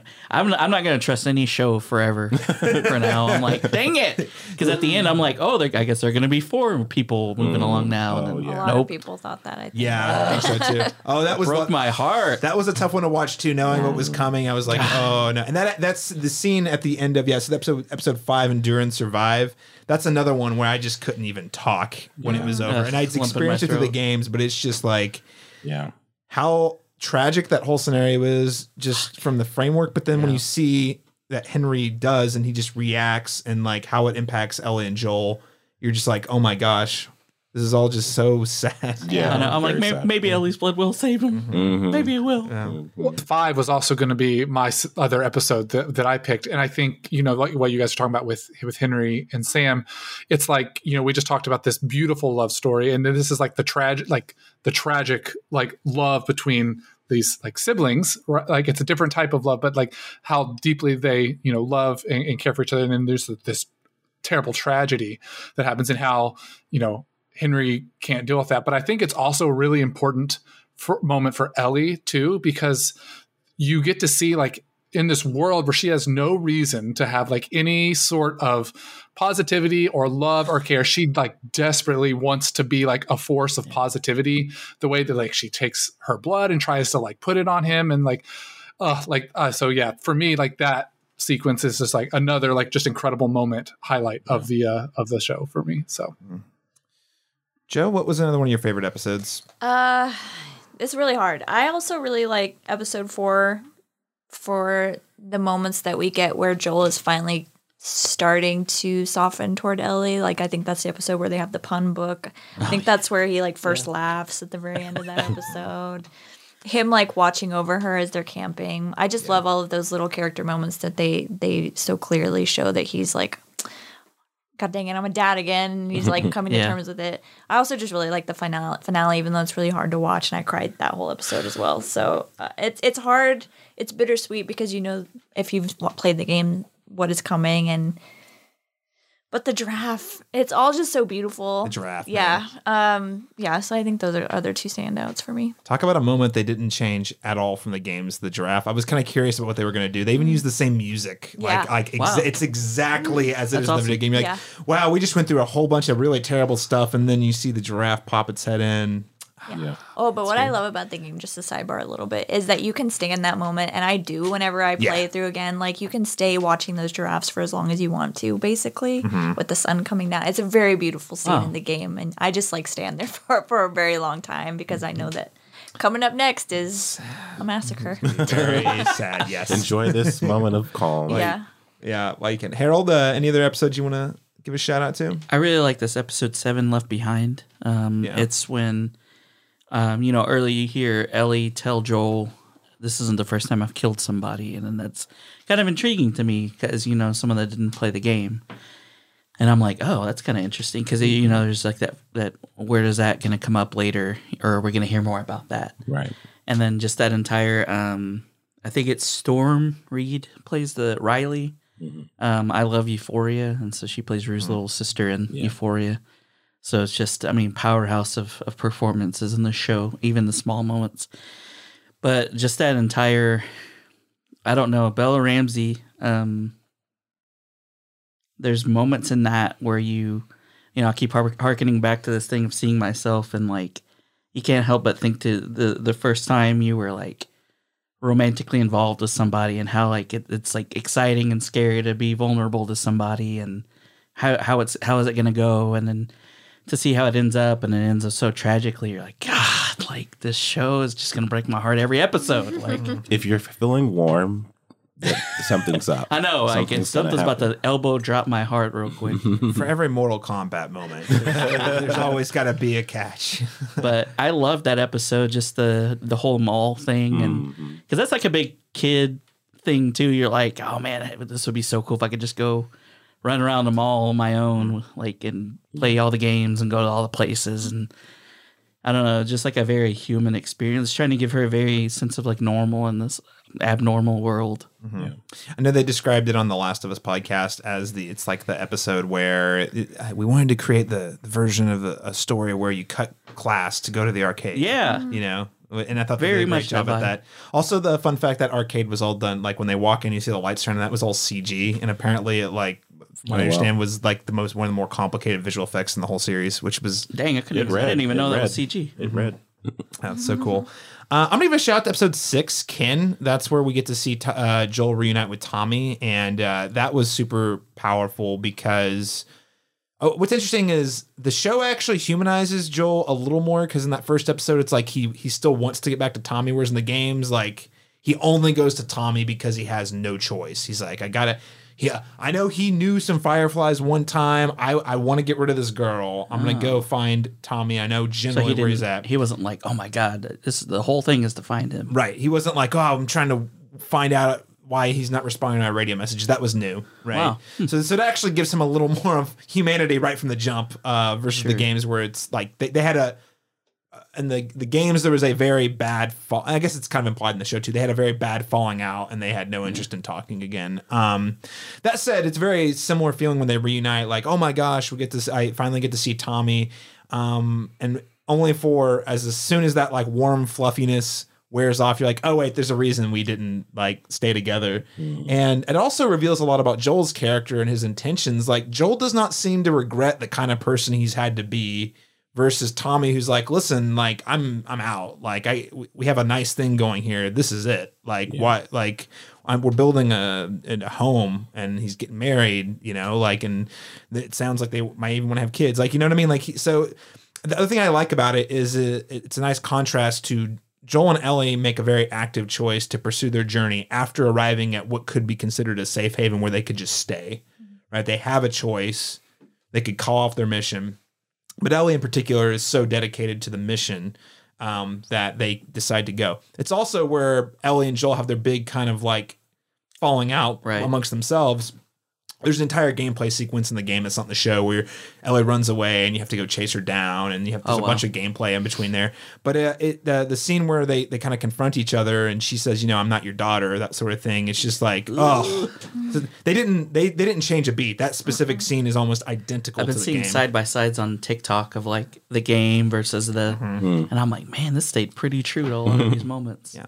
But I just love it reinforces the relationship between Ellie and Joel, that both of them, like, this is not just a mission, like they're in it together. They have personal skin in the game with each other. But also that their mission isn't a choice that they both decide to make. And he didn't, man, he could just, I feel like you could really tell, like, he did not want to care about this girl. He did not want to get involved. And it just, he's a dad, and then just, you know, he gets those feelings again, and it's so complicated, and they don't shy away from like telling you like he's not a good dude. He did some pretty bad stuff. Right. So it's just so complex. I'm like, God, this is so he's good. still capable of empathy. Yes. And that's the human element here that it kind of so good. reigns in. So Well, let's jump ahead a little bit. I want to I want to make sure we leave enough quality time to talk about the ending, because obviously it's as Joe put it a moment ago, a massacre. It is very sad. So I'm going to start with LaRon and Harold, because you two did not know what was coming. LaRon, what did you make of the ending of this first season? I'm so conflicted. I feel like the logical part of my brain was very frustrated because the whole mission was to do this thing. But then the emotional part of my brain was devastated because I too did not want to see Ellie perish. So I understood the moral dilemma. Even looking at the outcome, I understood if I was Joel, could I do it? You know what I mean? Like, to lose it. And also I think what you're bringing to it too is that, you know, he lost his daughter, You know what I mean? So this is re-traumatizing, in this way. It's like I have an opportunity now to change something, to do something different, to save this person's life, even if it is at the expense of humanity, all of humanity. And it's also I thought they did a really good job. There's a new scene, but it's a really powerful moment when she's like, "I'm glad time enabled you to get past your daughter's death," and he's like, "It wasn't time that did it." Like, just this is his this Ellie, like he's been in this rut for 20 years. This has been my surrogate, daughter for this length of time, and so I was conflicted because obviously it presents a very unique conflict for the story moving forward. But I understood on a human level why he couldn't. So True. Harold, what'd you think? Well, yeah, I mean, almost carbon copy of Ron, like, and also from what I understand, like, they're not, I mean, it's not a positive sure thing that it would actually be able to make a cure or save, like, they think maybe that there was something up.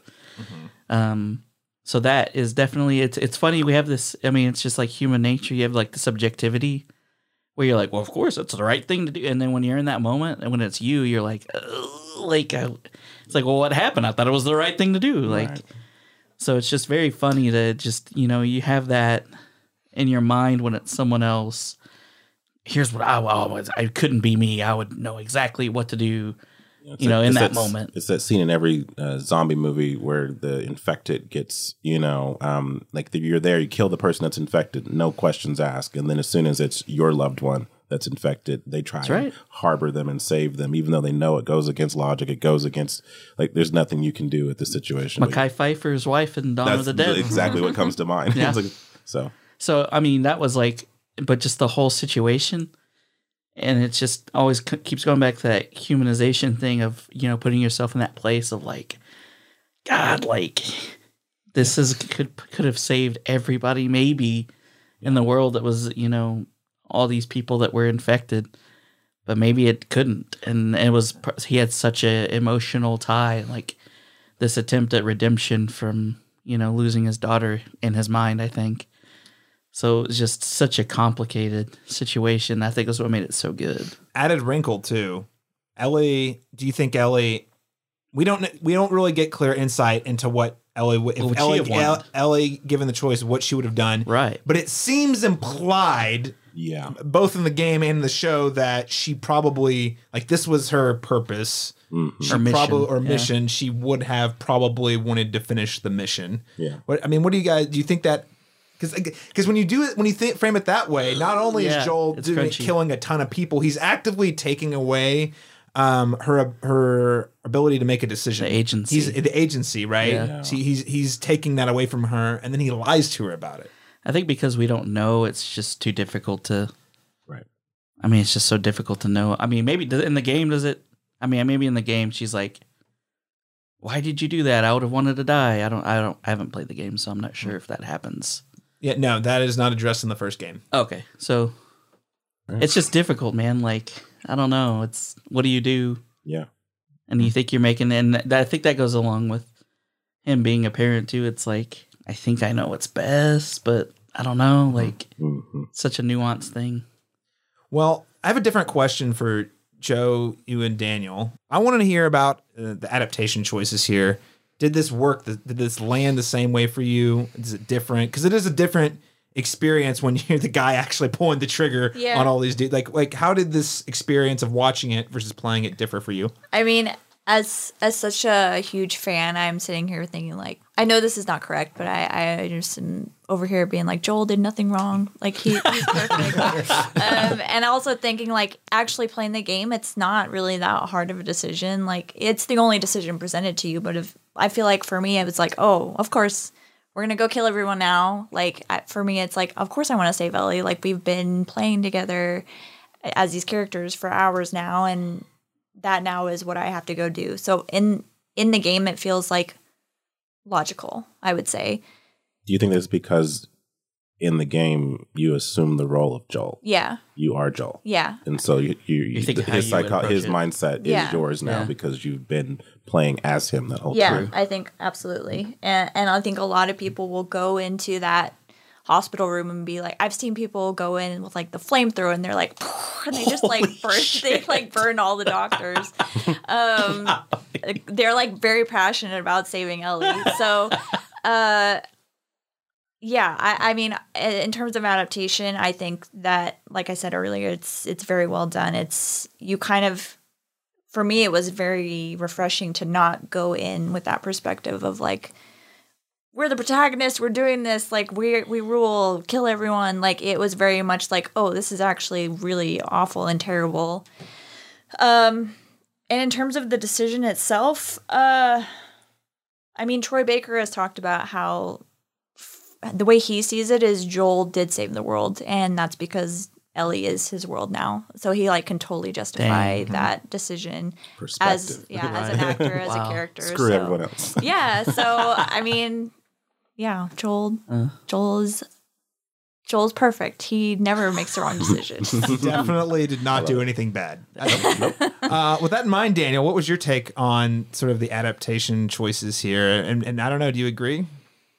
Is Joel perfect? Did he make all the right choices? I think it's complicated, and I think that it's so like there's so many things I want to say about this that I think it does such an incredible job of adapting it. I think it almost hits me harder in some ways. The emotional impact of their relationship hits me harder when I'm watching the show than it did in the game. But like, there's also stuff about the game where it's like you kind of like what Joe was saying was like, you are the one like pulling the trigger when you're playing the game, and there's like an element like I felt like I don't like these people are just trying to like find a cure. Like why am I killing them? Like but Ellie, like you know what I mean. And I think it's important. You guys kind of mentioned this. Both Joel and Marlene did not consult Ellie. Like you know, neither of them did. Like now. Yeah, like Caleb said, like it's implied that like Ellie would probably make a certain decision, but like we don't know. We didn't ask her. Like, and so I think neither of these characters are like taking what Ellie actually wants into consideration. It's her life, you know. They're both just sort of like, you know, using her for their own, like you know, in their own way, like whether they love her or you know or what. Because like Marlene also has that like relationship with Ellie's mother and like promised to do all these things, but then that was a nice added touch, by the way, not in the games at all. Was that flashback sequence with Ellie's mom giving birth, and we actually hear about the connection with Marlene in the games. You actually see she was there at the birth. Oh, in the show. Nice. Yeah, so that wrinkle makes it like even more complicated, and so like I think what really matters here is that you understand why Joel does what Joel does, and you also understand why it could be seen as problematic. Like you get both. Like, and I think that is what's incredible about this moment is that like I fully understand both of them, both sides, and there's not like I can't say with 100% certainty like this is what should have happened or should have been done. It's like I get all of it. Like, and that's what really sells me on this moment or this ending.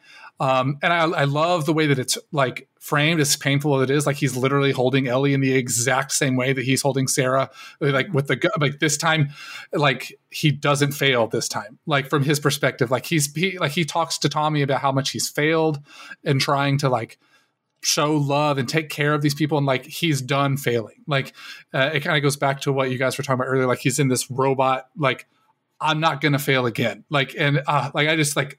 There's so many complex feelings I have about the ending. Like, but I think that's what makes it great is that like, I have no idea what the right thing to do was, but I understand why everybody acts the way they do. So that's what makes it so good. And that's definitely, I would say that's the most important thing is you understand why everyone does what they do. I think that's what makes it so powerful. And I think it just really elevates the complexity of the human experience and what makes morality so complex. It's really easy to make black and white moral calls until, and this is something, Daniel, you and I had talked about at length on, especially on Game of Thrones, like the most powerful moments of that show similarly place you in scenarios where you're like, I see why everyone's doing what they're doing. And from a certain point of view, they are morally right. So which one's right? What's the right and wrong? Is there a way we could avoid this somehow? Maybe, but it doesn't matter because these are the decisions these people will make based on who they are. And I think this show and the game does a beautiful job outlining that. I'm going to differ from at least Joe a little bit and Daniel to a certain extent. Whenever I played the game the first time, I actively tried to figure out how to not kill the doctor because the way it's when you encounter it the first time, that's where for me, I hit a point, which is bizarre. I know it's a game where I literally just said earlier, I've killed hundreds of people plus zombies on the way there. But you're meeting this person who is basically defenseless. Yeah, he's got a scalpel, but you've got whatever gun you want. You've got a knife in Yeah. a gunfight. Yeah, exactly. Like there's no way, and like he's a guy who clearly is not seeking ill will. He just is doing what he's convinced is the right thing to do. He's probably only one of a handful of doctors left on the planet who's qualified to even be doing this kind of a surgery. So not only is it a person who's important in the context of Ellie, it's like, no, this guy probably is super like needed in the larger In his planet, right? community, yeah. And I'm like, it's where I realize, I think we've talked a lot about how when you're playing the game, you're playing as Joel.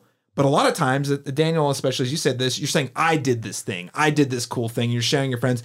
Until that moment, that was where I was like, oh, but I don't want to shoot the doctor. Right. Yeah. So I actually tried to figure, like, the very first time I was like, is there like a way to not pop this guy? I'm dead serious. Could I not do that? And that's the thing. Because this is a narrative story, that's where I finally am like, oh, Joel's the bad guy. Yeah. Like, I understand why you're doing what you're doing, but you don't have a choice. You, as the player, don't have the agency in that moment. You have to do what Joel would do because you were playing the character of Joel, and that's where suddenly I and Joel are not the same person, and I feel very uncomfortable because, oh wait, was Joel bad the whole time? Oh my God, I was playing as Joel the whole time. So it really makes me deeply uncomfortable, and it's one of the things I think makes the video game element so powerful because it's interactive, and you've been participating, and you've been a part of all the things he's been doing the whole time. Now, do I blame Joel? No, and I don't even think like, yes, the man protecting basically his surrogate daughter is the right thing to do, of course, but also just the ethical question is so muddled and we could spend hours talking about it. And I don't think there's a right answer. Right. Here's what I will say though. I think the thing is it's really easy to debate about the philosophical and ethical questions. And I think it's important that you do, because I think it's something that we all as humans need to realize that not everything has a right or wrong answer. And sometimes there are reasons wars happen. There are reasons bad things happen. And it's because our sense of morality is subjective, and it's just something to keep in mind. It's part of the human experience. Here's the other thing I want to put out there, and this is something I want to hit on, and I hit on in this little write-up I did.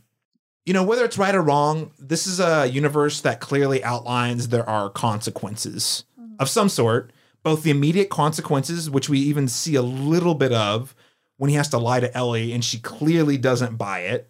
So you're like, okay, so he killed all these people to save her only so that he could lie to her, in which that relationship will never be what it was before.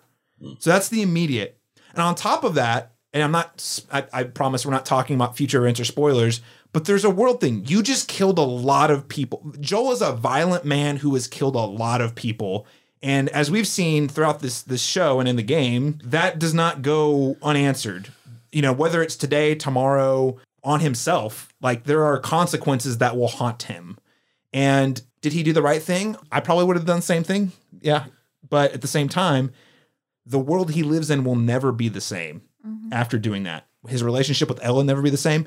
He is irreparably damaged by that decision. Right. And doubly so because he lied about it. That's the other thing that I just think it makes it so much more complicated, because to me that signals that even though he cares about Ellie, he ultimately made what I would consider a selfish decision. He did this for him. Yeah. He did it for Ellie too as a secondary, but it was from he needs her more than she needs him. Yeah. It's devastating. Yeah. That's like the word I keep, like when I talk to my like students in my class, and I'll just say it's devastating, and it just keeps being devastating. Yes. It never gets easier either, no matter how many times you play it or watch it. The lie, even in some ways, is more like not worse, but like it's like, man, like the fact that he decides to lie to her, it's like the thing that he wants to save, he can't have because of the way that he did it. Yeah. So like he then has to lie to her, like you say, Caleb, like he can't have like the relationship that we love between the two of them can't ever happen now because he chooses to lie to her. She doesn't know the truth, but she can clearly tell that she's not being straight with her. As a fan of the of the games or whatever, like when she looks at him and says, okay, like you feel the weight of like, okay, like she doesn't buy this and our relationship's changed. Like, and it's like that when I saw that moment, I know it's like the literal last second of the show. I was like, oh my God, they did it. Like, it was like, that's how it felt for me. It was like, they nailed like how devastating it is. Like, so the lie for me is like, even like, is like, he tried in the attempt to save her, he ends up losing her. Is how it feels like. But if he doesn't save her, she dies. Exactly. It's So you're like, but then maybe humanity could have been. There's no right answer so here. crazy. Well, guys, So good. there's so much to talk about here. We are also running long. So what I'm going to do is I'm going to jump ahead just really quickly. I want to talk a little bit about what we hope to see next. Specifically, I want to start, Harold, with you and LaRon. Want to hear kind of what you're hoping to see next. We're not going to spoil season 2. I have a different question for us who've played the game. So Harold, I'll start with you. What is it that you hope to see in the next season? I mean, I think it has set us up, like Daniel has said, what is the repercussions of that decision and the impact that has on their relationship? How is that going to play out after that? And to what you had said too, Caleb, I mean, I've been thinking about that as well. It's like, this guy's leaving a trail of dead people behind him, and it's just going to come around at some point. I mean, it has to. So whether that's people, coming after him or teaming up or ambushing him, something. I mean, it's just that conflict's going to come back around in some way, and I'm interested to see how that is, how that's handled. I will say, just be careful, going on, like I've even just scrolling through my YouTube page have seen titles of YouTubes that spoil part 2 of the watch out. I've managed to stay away from it. Just be careful. I don't want game. or just play the game. Yeah. Just play it. I need to do that. Go buy a PlayStation 5. They're super easy to get, not expensive, and then the You game. buy the PlayStation 5, I'll buy the games, the 2 games, and then I'll come over and we'll And a co-op. tag team It's it. worth it, and it's a long game. It's 30 hours or something. Yeah, the geez. second game is super long. Wow. So long that in fact they have announced that the part 2 will not be one season like the first game. Oh, it's going to be 2 parts. They didn't say how long. They just said part 2 will not be one season. Gotcha. Yeah. Well, LaRon, what about you? What would you like to see in the next season? it's more so I'm just curious to discover how this conflict is going to manifest moving forward. How is he going to harbor this secret? How long, if he has harbored it, and how his relationship with Ellie is going to change, and how he's going to, and what are the consequences or the repercussions for the choice that he made? How is that going to manifest both in the humanity being lost, and what is his I guess you say the karma, what's going to come back around here because he did that. I also wonder when is it going to pick up? Is it going to be years later? Or we start right back where we started, or where we left off, or are we going to jump in the future a little bit? Sure. But very curious. It's very interesting. A lot of different ways they can go, so it'll be interesting to see. That was definitely the thing when they announced part 2. I remember Joe and Daniel, I don't know about you guys, but it was one of those where you're similarly, you're what is when are they gonna? How do you follow up the end of that game? Because it's such a haunting, chilling ending. You're what do they do next? But and the 3 of you have played the game, so you know what's happening. So me and him are about to probably be I'll probably have devastated, heartbroken. Yeah, But well, here's what I will say. It is not a spoiler for the plot, but I will just say, as dark as you thought the first season was. oh no, Oh, man. Ain't nothing, man. I don't know if I can take Yeah. this. That second game is bleak. I may not watch it then. Yeah, I think just kidding. or watch the game. I think Oh, the that would be- cinematic. Yeah, you can watch this. Yeah, I think when you were talking about being forced in the game to make decisions, I think that Neil Druckmann saw that and he was like, "Oh, here's an opportunity to make that even 10 times worse and force you to play in situations that you never wanted to be in." Yep, it is. Yeah, exactly. He took watch that that thing and cinematic. amped it up. Yeah. It's a good idea. All right. Well, so Daniel, I'll start with you for this then. As a person who has played the game, what would you say is maybe your biggest, could be concern or curiosity about the next season and where they're going with it? I'm really excited. I think that Neil and Craig have shown that that they're going to deliver a really, really good story with really, really rich characters. There is a lot of controversy around the second game, and so I wonder, I don't quite I know that Neil and Craig are going to tell the story that they want to tell, regardless of what the fan reaction will be, and I'm happy for that. I guess what my biggest curiosity is there's particular characters. I'm like, who are they going to cast for that character? Because like I want to see who they cast for that character and how that's going to play, with what we know from Ellie and Joel. So that's something I'm like excited for to see what they do next, because they've like I think Harold said earlier, like they've sold me on this show. I was already sold from the game, and so I'm in for the long haul. So I'm just excited to see those extra pieces that like we got from this season, like the Bill and Frank story, like the extra like stuff that they add in there, the more developed characters. What characters are we going to get more of in in the second and third seasons that are just like kind of like not as important characters in the game that we now get more time with? Like what would those look like? That's what I'm most excited for. All right, so casting choices, that's a big one. Joe, what are you most interested, curious, concerned about for next season? I think having heard that they're not doing it all in one, some of my concerns are already taken care of, because there's so much in the second game, and to give it the treatment that it deserves, it can't be like 9 episodes or whatever. It will need to be more. So I think I just agree with what Daniel said. I trust them. I know that it will be good. I trust that it will be faithful to the game. Yeah, we're gonna cry a lot. I'm gonna cry a lot more. So it'll be good. Yeah, a couple things. I don't know. Again, more like things I'm just curious about. One is yes, I'm very thankful they're not doing in one season. I'm super thankful they're not doing that. However, while being as vague as possible, with that in mind, how they're going to structure a multiple season arc about The Last of Us Part 2, I'm very curious about, because there's a lot of plot and a lot of different ways they could break it up. And I think that'll make a huge difference. And again, we all complimented the pacing in season 1, but season 2 is a little more complex.